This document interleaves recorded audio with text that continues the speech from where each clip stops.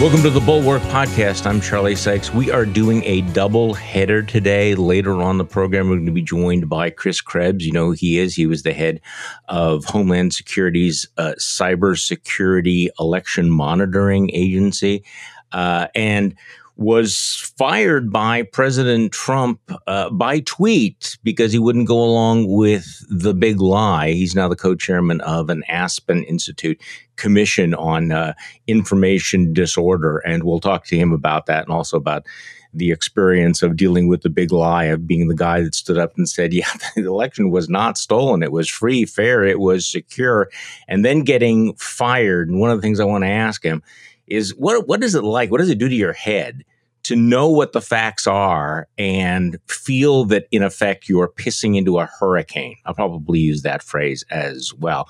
For the first half of the doubleheader, they're going to be joined by the lone survivor. That's his handle for today, Congressman Adam Kinzinger. You're not the lone survivor. As long as there's Liz Cheney, you're not the lone survivor, are you, Congressman?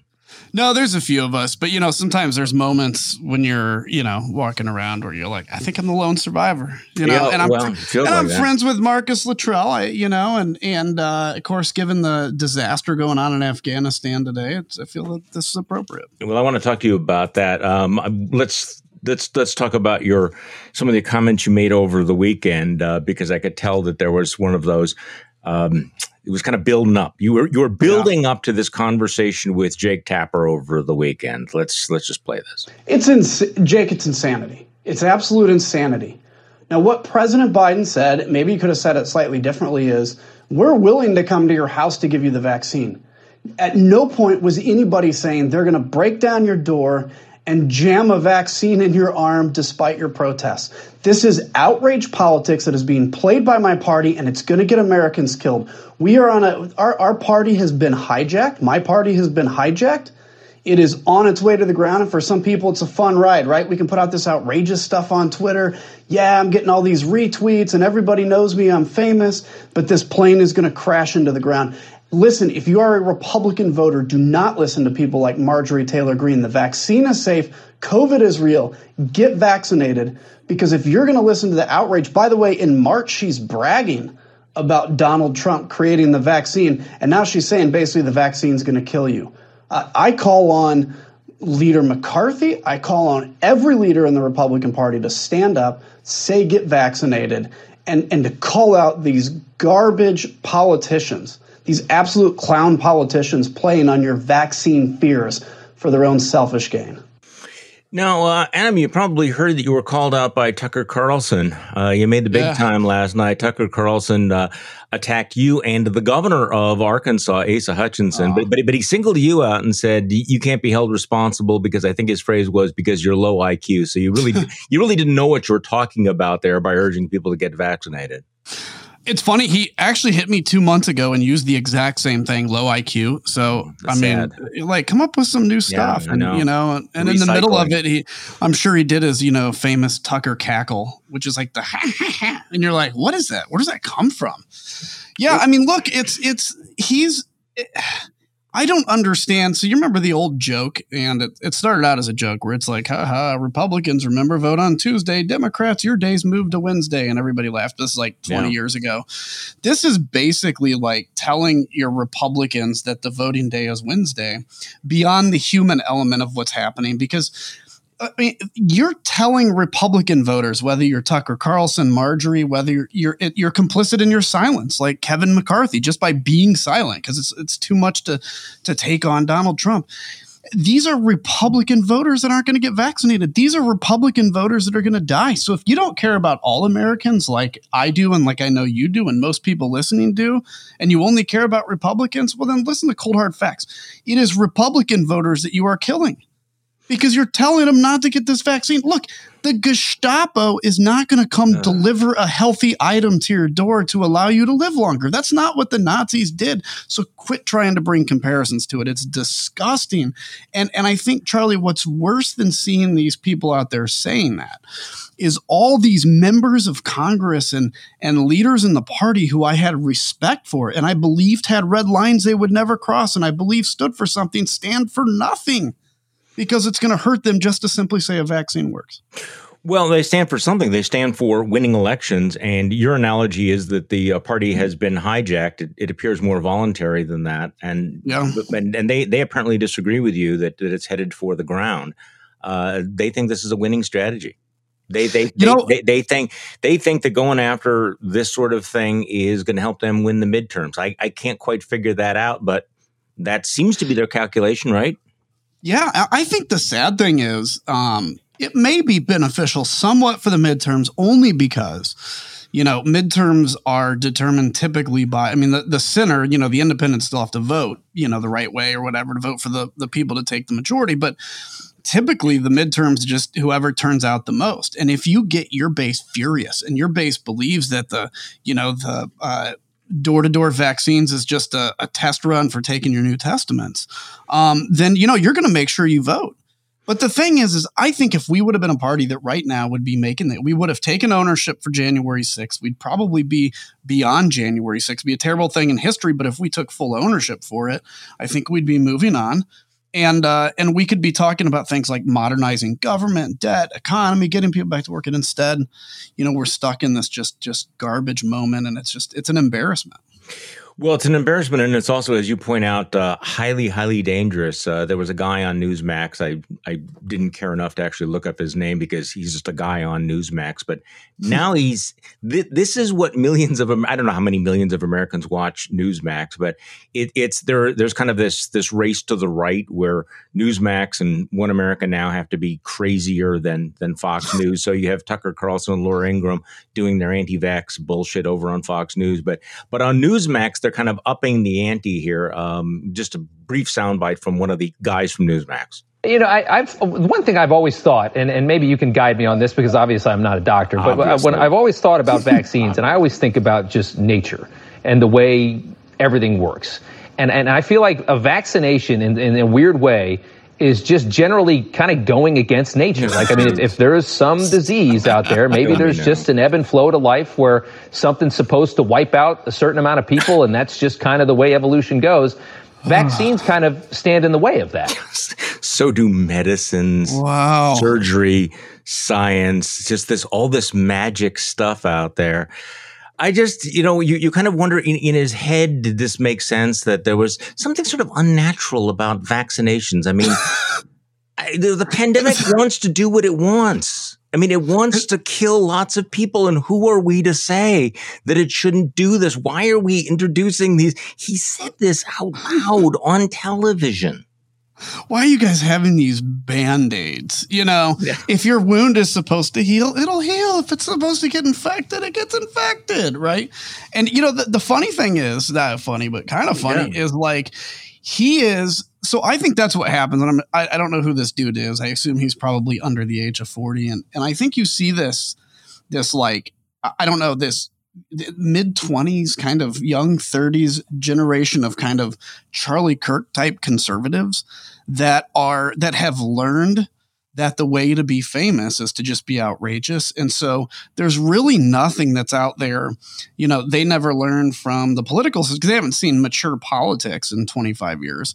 So, they're just out there trying to outstep each other.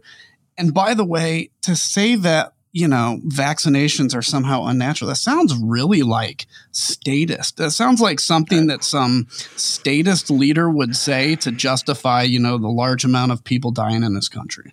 You make an interesting point there about these people that want to be famous, and they've sort of figured out what the model is. And so they understand that if you say these outrageous things and you tweet it, that you're going to be part of that ecosystem. So, and they're all in competition, which is why they're eating one another. I won't spend any time on it, but I kind of love the, Tommy Lahren versus Jenna Ellis, who's, going back and forth at each other because there's like just a certain amount of crazy blonde bandwidth out there and they're competing for it. But here's the thing. And I do understand the kind of the thrill of that kind of celebrity. And yet I have a hard time getting around the sense of, that you're willing to say and do these things, knowing that people might get sick and die as a result of it. There are other ways of doing it. And I guess that's where, let's leave aside the Charlie Kirks and the other, kind of, low-level charlatan grifters here. Kevin McCarthy, wants to be the Speaker of the House of Representatives. He wants to be number 3 in the line of succession.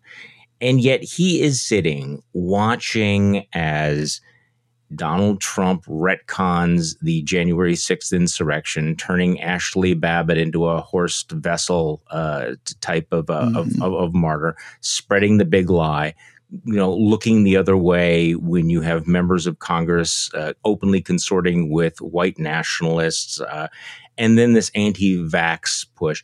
He could push back at any point, and yet he is completely paralyzed, comfortable, hiding what? What's going on with Kevin McCarthy?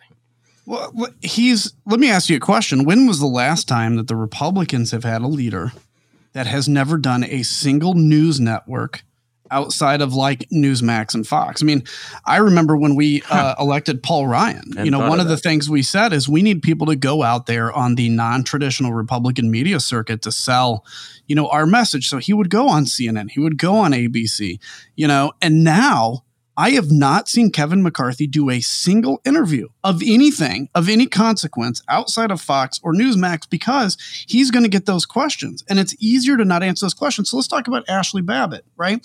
What happened to Ashley Babbitt is a tragedy, not because some cop murdered her. That police officer actually saved potentially the lives of more of her colleagues because as she went through the window, others would have, and they all would have lost their life, saved the life potentially of members of Congress. But the tragedy of Ashley Babbitt is that there were people that misled her to believe that what she was doing was a jihad holy war on behalf of her country.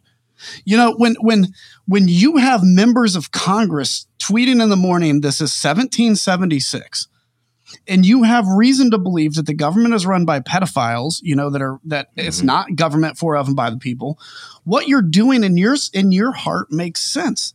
Ashley Babbitt, the shot on Ashley Babbitt, as sad as it was the right thing. And if you turn her into a martyr, that's very dangerous. That is a really dangerous moment we're in. And Kevin McCarthy has been silent. Most members of Congress have been silent because it's just much easier to hope this organically fixes itself, kind of fix the glitch, to use the Office Space term.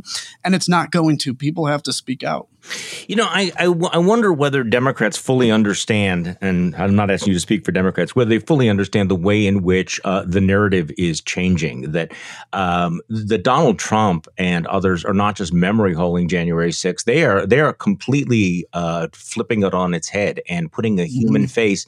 They're not talking about Roseanne Boylan, the woman who was trampled to death by Trump supporters. They're not talking about Brian Sicknick anymore. The human face that they're trying to put on January 6th is Ashley Babbitt, the martyr, which turns everything around, turns it into this patriotic uprising. And at the same time, they are aggressively pushing the narrative of the big lie. And it's not that they necessarily will get an audit in Pennsylvania or Wisconsin that will do anything. What they're doing is they're keeping the base riled up. They're keeping the issue alive. They're getting their clicks. They're still raising the money, and they're still freezing every other Republican from being able to move on and talk about substantive things. Yeah, and here's my bigger concern too is, I think I'd say over 50, 60, I don't know, I'm just pulling a number out, but probably about 60% of the Republican base, if God came down and said, here's the truth about January 6th, here's the truth about Donald Trump, they'd be like, okay, I'm on your side, I'm buying it, let's actually listen to Kinzinger and Sykes again because they said this, But I do believe there is a significant part of this base, and it's the radicals that are kind of outnumbered on Twitter. They're outnumbering on Twitter, so it seems like they're bigger than they are. But they honestly don't care what the truth is. Yeah, in their mind, there very well may be that Ashley Babbitt, was shot because of what she did. They don't care. They don't care if Donald Trump was not elected because through their power and through their anger, they're going to gin up enough people that they can take power anyway. That's what's frightening to me, is that it's impossible to reason with people that don't want to be reasoned with and already know what the truth is and don't care.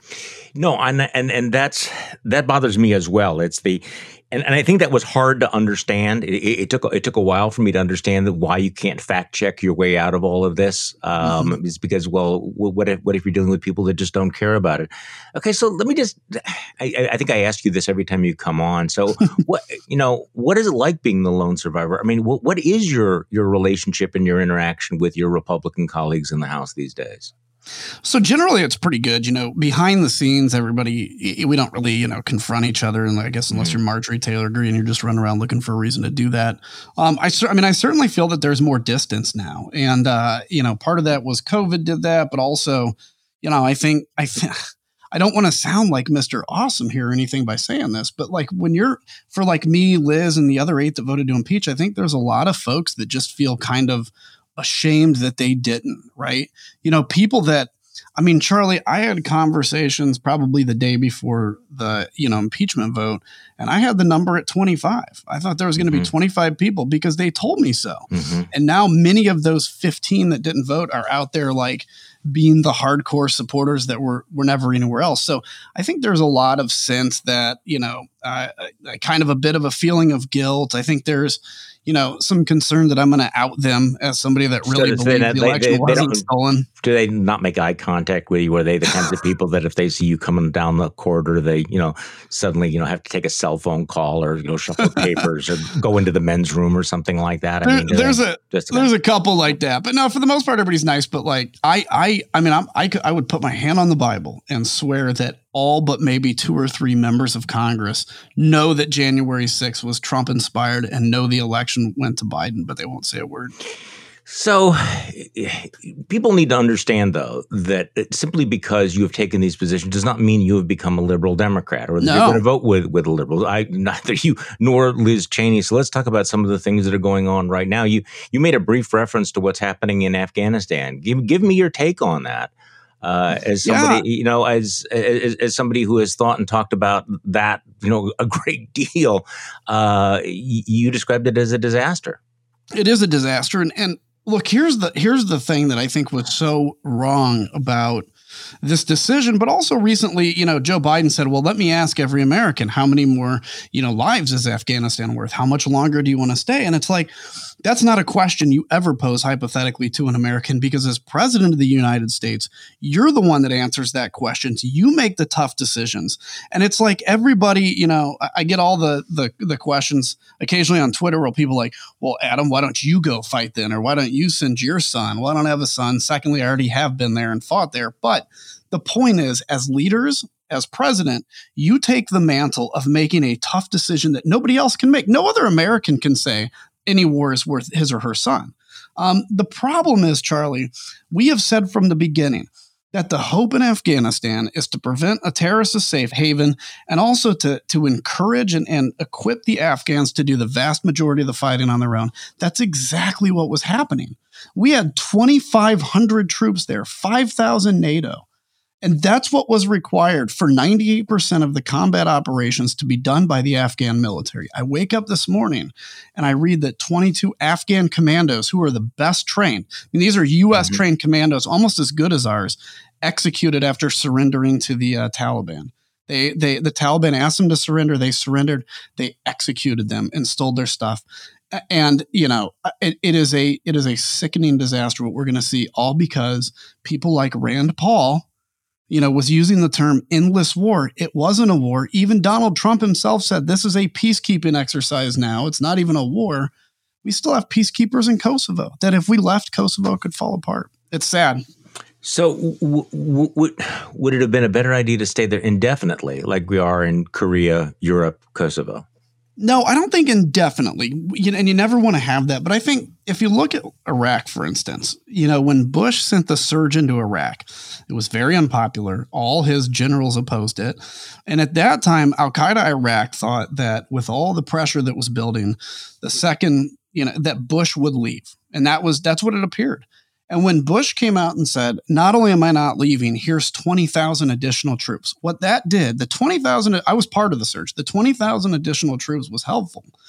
But what was most helpful was George Bush saying, we will not be defeated. We will not be defeated. And what you saw after that was a mass turning of Al-Qaeda Iraq to become the Sunni awakening, where they became on our side. So with Afghanistan, when Obama surged in I think it was like 2012 or something, 2010, he said, we're surging and we're leaving in 14 months. And so that did no good. I think the key is not that we're going to add more troops, but to say, look, we're standing by our Afghan partners. They're doing the bulk of the fighting. We want to negotiate with the Taliban, but it's going to be a real, verifiable, enforceable agreement. By the way, Donald Trump really screwed Joe Biden on this, though, because he really left Joe Biden with the decision to either add troops or withdraw. So on a substantive issue, what is your gut sense on infrastructure, and do you anticipate that you'll be voting for or against whatever package comes out of the Senate? Yeah, I think if it's a negotiated package, the bipartisan thing that we're kind of seeing, I would for sure see myself voting for it. In my mind, this is something we have to get done. I think we need to have. It's so impossible to have as short-term politicians we are, but we need to really talk about how we're funding infrastructure, gas tax. You got to have something for electric vehicles, whatever. So that to me is the most fiscally conservative thing, is to pay for what we're using. But I would foresee myself voting for it. I guess recently the former president came out in opposition, so we'll have some battle. But I think it gets done. That's one thing I'm optimistic about. Yeah, at the moment I am. And I think if we get that done, there'll be nothing else positive done till the election. That'll expend all of our actually doing something juice for a year and a half. So how optimistic are you, speaking of bipartisan, sort of bipartisan, how optimistic are you that the House's January 6th committee get to the bottom of what happened? It seems to still be on kind of a slow march, at least that way it feels on the outside.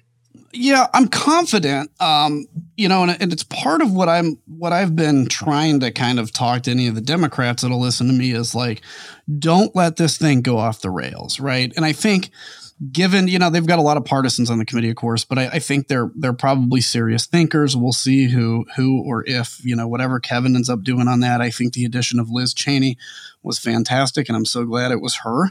And so I think we'll get answers to it, but the question is, does this become a Benghazi, of which, by the way, we got answers from the Benghazi committee, or are the Democrats going to have a very kind of mature, take your time, don't make this all about the politics, and just get answers, because those answers in and of themselves will have a political impact, because 7 months later, we're pretending like that was 10 years ago and we're still talking about that insurrection. Just move on, Charlie.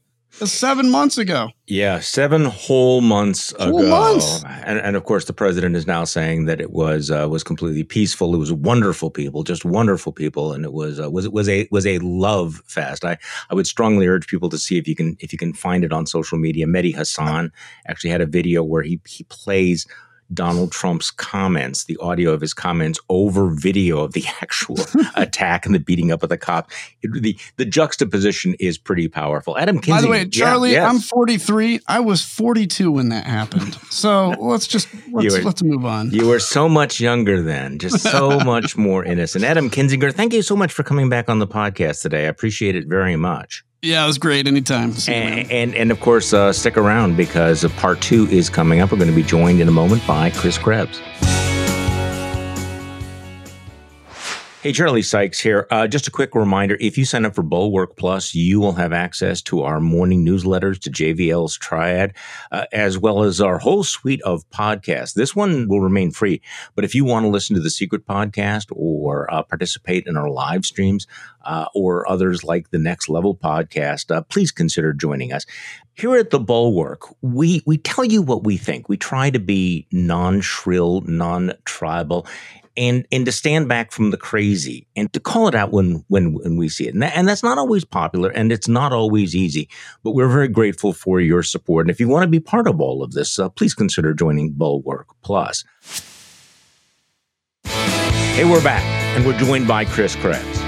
We spent a lot of time talking about cybersecurity, information, disinformation, the pandemic of conspiracy theories out here. And our guest today is an expert among all of these. You will know the name Chris Krebs, who was the first director of the Homeland Security Department's Cybersecurity and Infrastructure Security Agency. Thanks for coming on the podcast today. Thanks for having me on, Charlie. Good to be here. So you had a very interesting career at this agency. So before we get into this, I want to talk to you about your role as co-chairman of the Aspen Institute's new commission on information disorder and what you guys are doing there. But tell me a little bit of background about your work with the Department of Homeland Security and the Cybersecurity and Infrastructure Security Agency. What was your role during the election? Yeah. So first off, I came into the administration in March of 2017 as a senior counselor to John Kelly, then the first of many secretaries or acting secretaries in the Trump administration.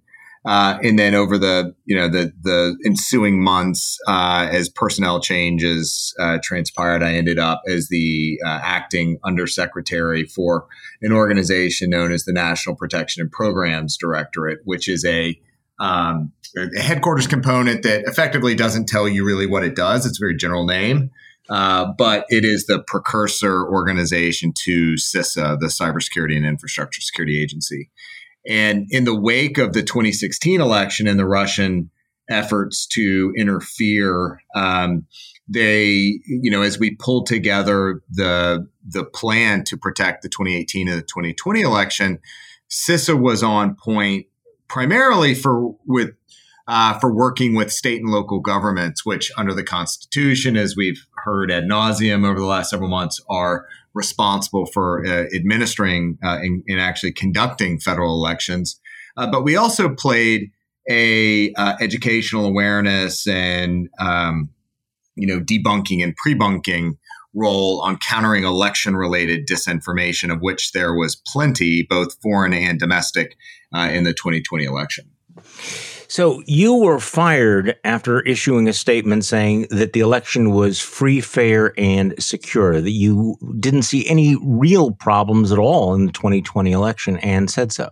So that statement, which was issued on November 12th of 2020, was actually a group statement. It was pulled together by state and local election officials, some federal officials, including from the Election Assistance Commission, which is the federal independent agency that provides technical support to election administrators, as well as the private sector, some other folks that came together as a part of a partnership we had developed. A public-private partnership is what CISA really excels at, that we pulled together. And, these were the folks that actually knew what was happening with elections. And they're the ones that said that it was a secure election, that it was a fair and free election. So they issued that statement through the coordinating council mechanism, which is that partnership. A CISA representative was a part of that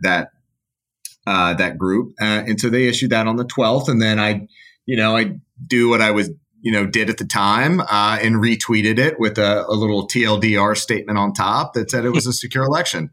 And I think that that caught the eye of a bunch of folks that didn't necessarily agree with that or appreciate that sentiment.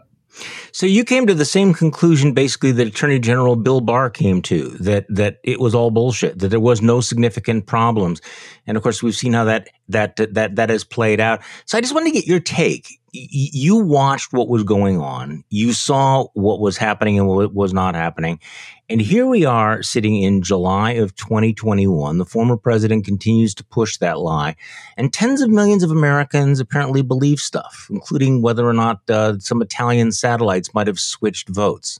Yeah, I'm sorry. Or dead Venezuelan dictators and Hugo Chavez, or, how did we get here? Right. Well, there is a certain cohort of people, including the former president, that are apparently unwilling to accept the fact that they lost the election, that he lost the election, and this is what more broadly I'm concerned about disinformation in general, but this one specifically, this single event, this big lie is it's frankly one of the scariest things that I've ever seen from a, maintaining our democracy here in the United States, that elections are really couched on two parties, assuming a two-party system, two parties, accepting the outcome and moving on and participating in a peaceful transfer of power. And really, what you're trying to do with elections are convince the losers that they've lost. And, the problem with that approach is that you have to have good faith actors on both sides. And, we obviously don't have a good faith actor here that's not willing to accept that this was a fair election. And again, given the fact that we were sitting in the middle of a pandemic, this was actually an incredibly well-run election, and it was secure. There was no manipulation of the vote counts. There, don't listen to me, listen to Bill Barr. There was certainly no widespread fraud. And I suggest that even at a minimal level, fraud was virtually non-existent. So these are objective facts. These are numbers. This is hard data. We what, in fact, the reality was. And I guess since we're going to get into the larger question of, information disorder, this strikes me as the real problem is that you would think that this kind of objective evidence would have some weight or would have enough weight to dissuade people whose feelings were hurt. And yet you have this massive evidence with which you are familiar. Isn't it just disheartening and demoralizing that the simple reality, the black and white facts are not enough to turn this around for millions of Americans and the political leadership of one political party? Yeah, I mean, this is kind of the problem or the techniques that actors use in bad faith of, deny, distract, discard. And, they can develop their own set of facts and, they have a base that, or a cohort, a target audience that wants to hear what they are pushing and not necessarily what the facts are. Yeah. And in part, that's what we're trying to get at in the commission is how do you build trust? How do you establish trusted information sources that are undeniable? Yeah, well, you were a trusted information source. You were the head of this department, and you were appointed to this position, correct, by President Trump. He trusted you. And yet, when you told the truth about the election, he fired you by tweet. Were you surprised by that, by the way? Were you surprised that he fired you, considering that you were a Trump appointee? Natasha Bertrand at the time, I think was writing for Politico. It was the prior Tuesday, had written an article that said I had expected to be fired. And that I was telling people I was expecting. I'm not sure I was telling people I was expected to be fired, but I think we all recognized that we were in, strange territory. And it was, we had a tenuous grasp on our jobs at best, which is fine. And in part, I think accepting your mortality in a role like that is critical to being able to do the things you need to do, to accepting that you're going to make decisions, you're going to say things, you're going to do things that not everyone's going to like, and it could cost you your job. But are you defined by your jobs, or are you defined by how you act within your job? And I chose the latter. So when I was fired on that Tuesday evening, 7:09 p.m. Eastern time, I believe. Give or take a few minutes. I can't check the tweet because it's been deleted now. No. But I was surprised but not shocked, right? I kind of had a sense that it was going to happen. It was inevitable to a certain degree. But I was not expecting it at that moment. But I'll never forget sitting there I had just walked in after what was at the time a not too late day at the office, 7 p.m. ish, walked into the house and somebody texted me and said, "Hey, you just got the axe on Twitter." And I was like, "No, you got to be confusing me with somebody else." And I pull up Twitter and I was like, "Oh, there it is." And my kids were really excited. I'll tell you that much. Your kids, okay, that's good. I think they were looking forward to getting their dad back after being in the throes of election security work for years. But well, it's also kind of impressive to get fired by on Twitter by the president of the United States. So I mean, there is that, right? Yeah, right. That's probably the simplest way to put it. There's that. So the reason we're backing into this is this Commission on Information Disorder. I guess. What are the answers to this? I mean, having gone through all of this, as you put out this letter from the co-chairs today, pointing out it will take the whole of society and time to climb our way out. And I will admit to you, one of the reasons I wanted to talk to you is I get asked this all the time. What is it going to take to break this fever? What is it going to take to get out of this pandemic of conspiracy theories and everything? And I don't have a good answer. And you and the members of this commission have spent a lot of time studying this. So I guess I want to talk about your interim report and how optimistic you are that we actually can get our way out of this. And this is not, and we're not just screaming into pissing into a hurricane, given what's happening right now. Because I do often feel like we're pissing into the hurricane, trying to fact check these people, trying to push back, trying to say, hey, here are the actual facts. Nothing seems to register. Why do you think that you have come up, or do you think that you and members of the commission have come up with an answer to that? Oh, we do not have the answers yet. This is the interim report. This is the framing of our approach for developing the real recommendations. And just to kind of step back for a minute, as you pointed out, this is truly one of those global societal challenges that there's no silver bullet. There's no single organization or individual or country or company or, I could go on, that's going to fix this. And whether it's entirely fixable in and of itself is, I think, still under a healthy debate. And I'm not, I'm certainly not expecting that we're gonna wave a wand here and fix everything. But my bigger takeaway coming out of the last administration was not about the leadership. It was not about any one individual thing. It was that as I participated in a number of different, whether it was a national security activity like protecting elections from foreign interference, or it was just broader cybersecurity issues.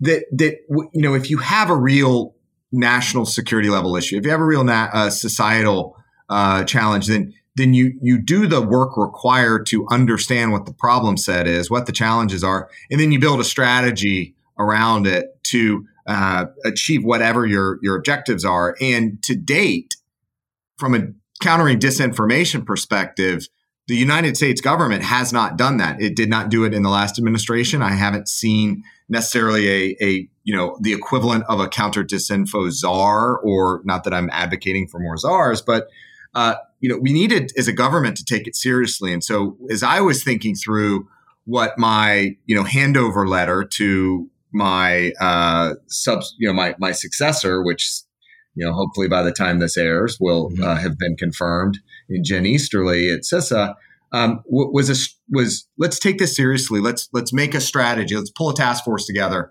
and take it, from a government approach, engage in a meaningful conversation with a clear set of a clear-eyed approach, and recognizing that the Biden administration had a list of, or their to-do list was about 1,000 things long.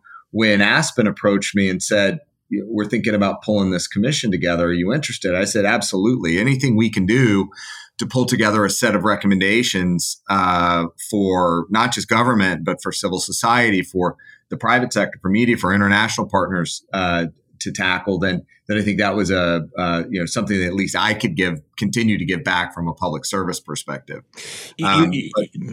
I'm sorry. I just did let's back up a little bit. You're the co-chairman of this committee, along with Katie Couric, and Rashad Robinson is the president of Color of Change, and very diverse group of people on this commission, including Prince Harry, the Duke of Sussex, former Congressman Will Hurd, Garry Kasparov, the Russian chess champion, world chess champion, and Catherine Murdoch, among others. Catherine Murdoch could just like call up some of her relatives, like, right? It's like Catherine.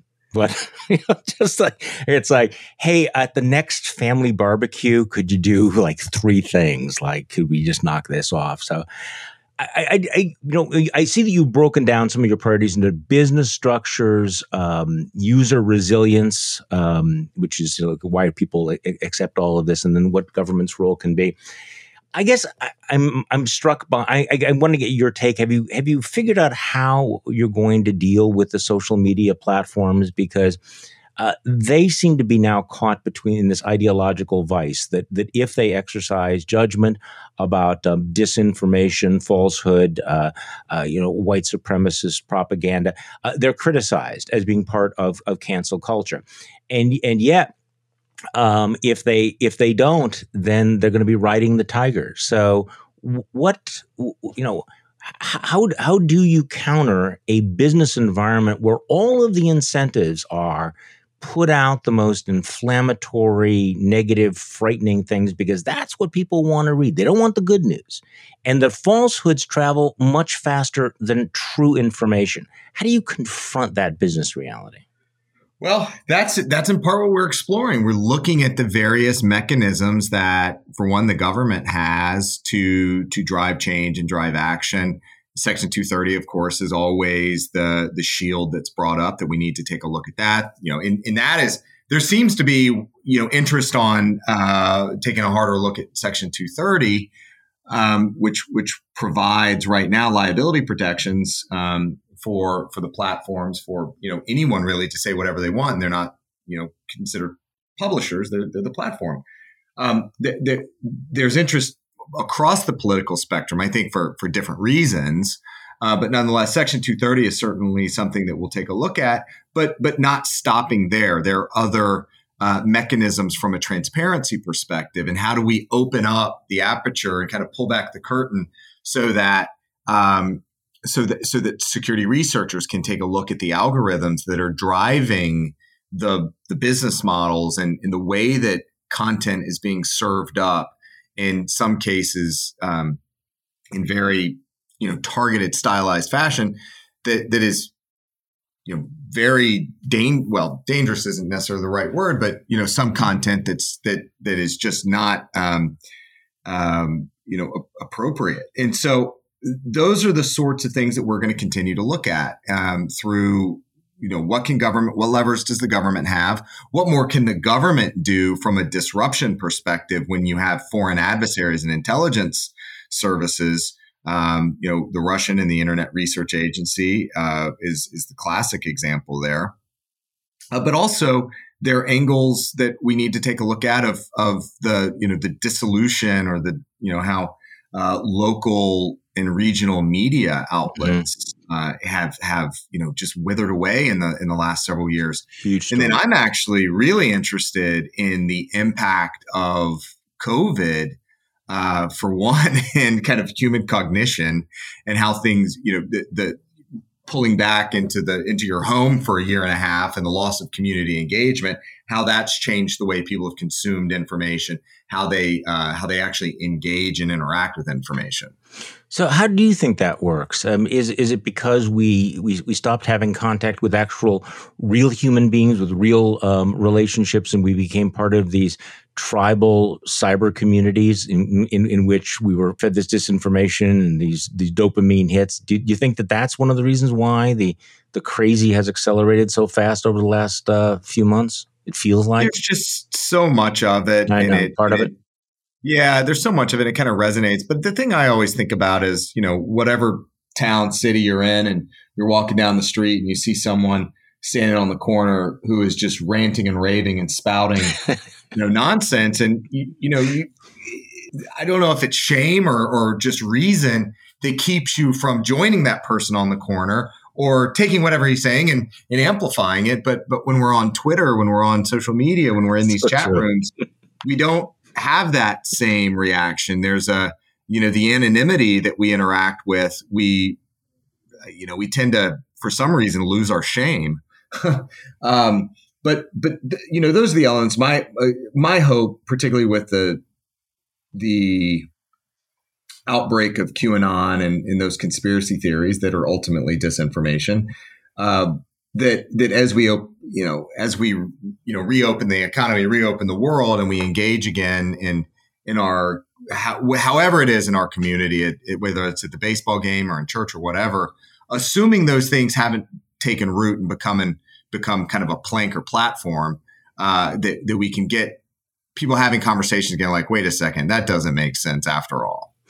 So one last question here. One of your focuses is on what you call user resilience, which is, media literacy, civic literacy, basically giving people the tools to resist this disinformation.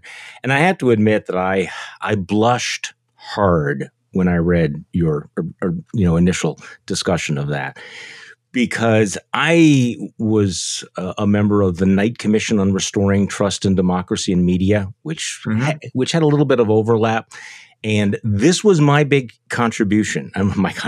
This was what I was really most interested in, which was we needed to have a really aggressive media literacy, civic literacy program, because if people were smarter, if they knew stuff, they would be more resistant.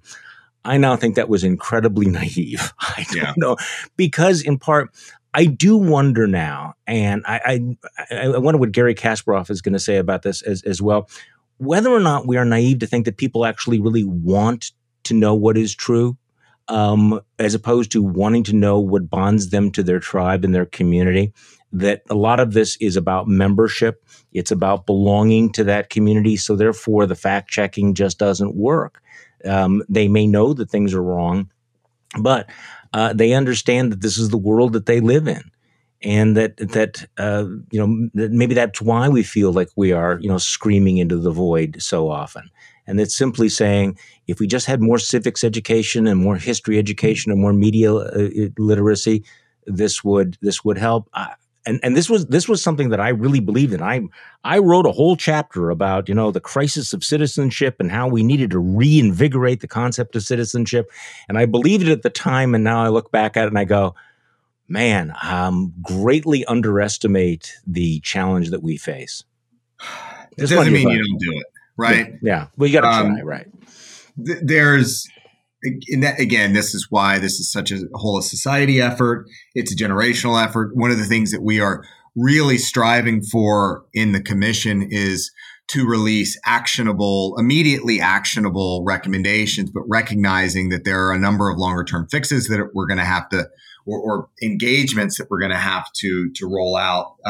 But we've got to set that work plan. We've got to be able to identify some of those issues. But as I think back, and for me, I'm trying not to be a one-trick pony here, but a lot of it does come back to 2020 election. Sure. And, in part, what the disinfo actors and the proponents of the big lie, what they took advantage of was the lack of transparency in some cases of how elections work. Mm-hmm.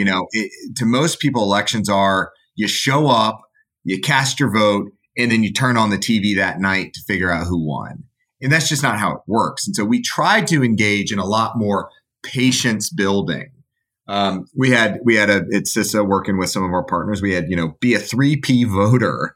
It's very kind of trite when I think back about it, but it's, be prepared, know what your voting plan is, participate, get out there and vote, but also be a poll worker if you can. And third is be patient, because in the explosion of mail-in voting, the processes can take a little bit longer to count the vote, and particularly in states where, like Michigan and Wisconsin and Pennsylvania, where you can't open up the ballot to count it until the morning of November 3rd. And it was not possible that we would have a full count that evening. And yet some continue to push the narrative that, elections are called that night. That's just not how it works. So again, I think there are simple civics education like that. Steps that we can take. And then just more broadly on that of educating people how, call the grift, call the game.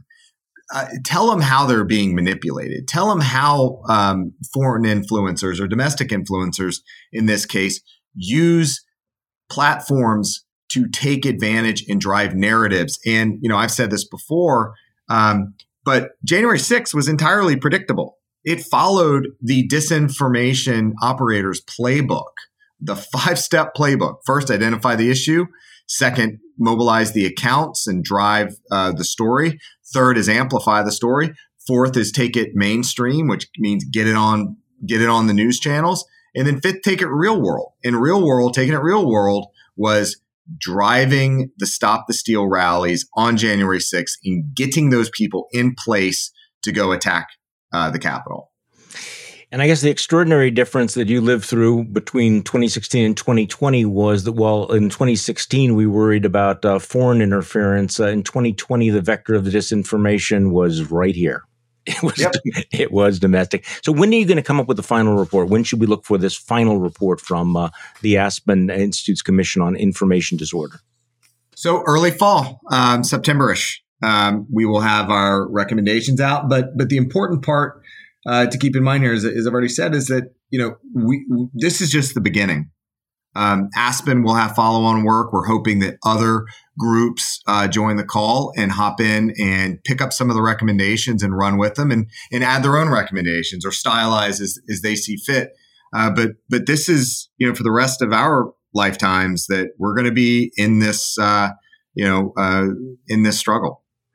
Chris Krebs, thank you so much for joining me. And again, that is the Aspen Institute Commission on Information Disorder, which is out with its preliminary report today. Thanks for coming on today, Chris. Thanks, Charlie. And thank you all for listening to today's Bulwark podcast. I'm Charlie Sykes. We'll be back tomorrow, and we will do this all over again.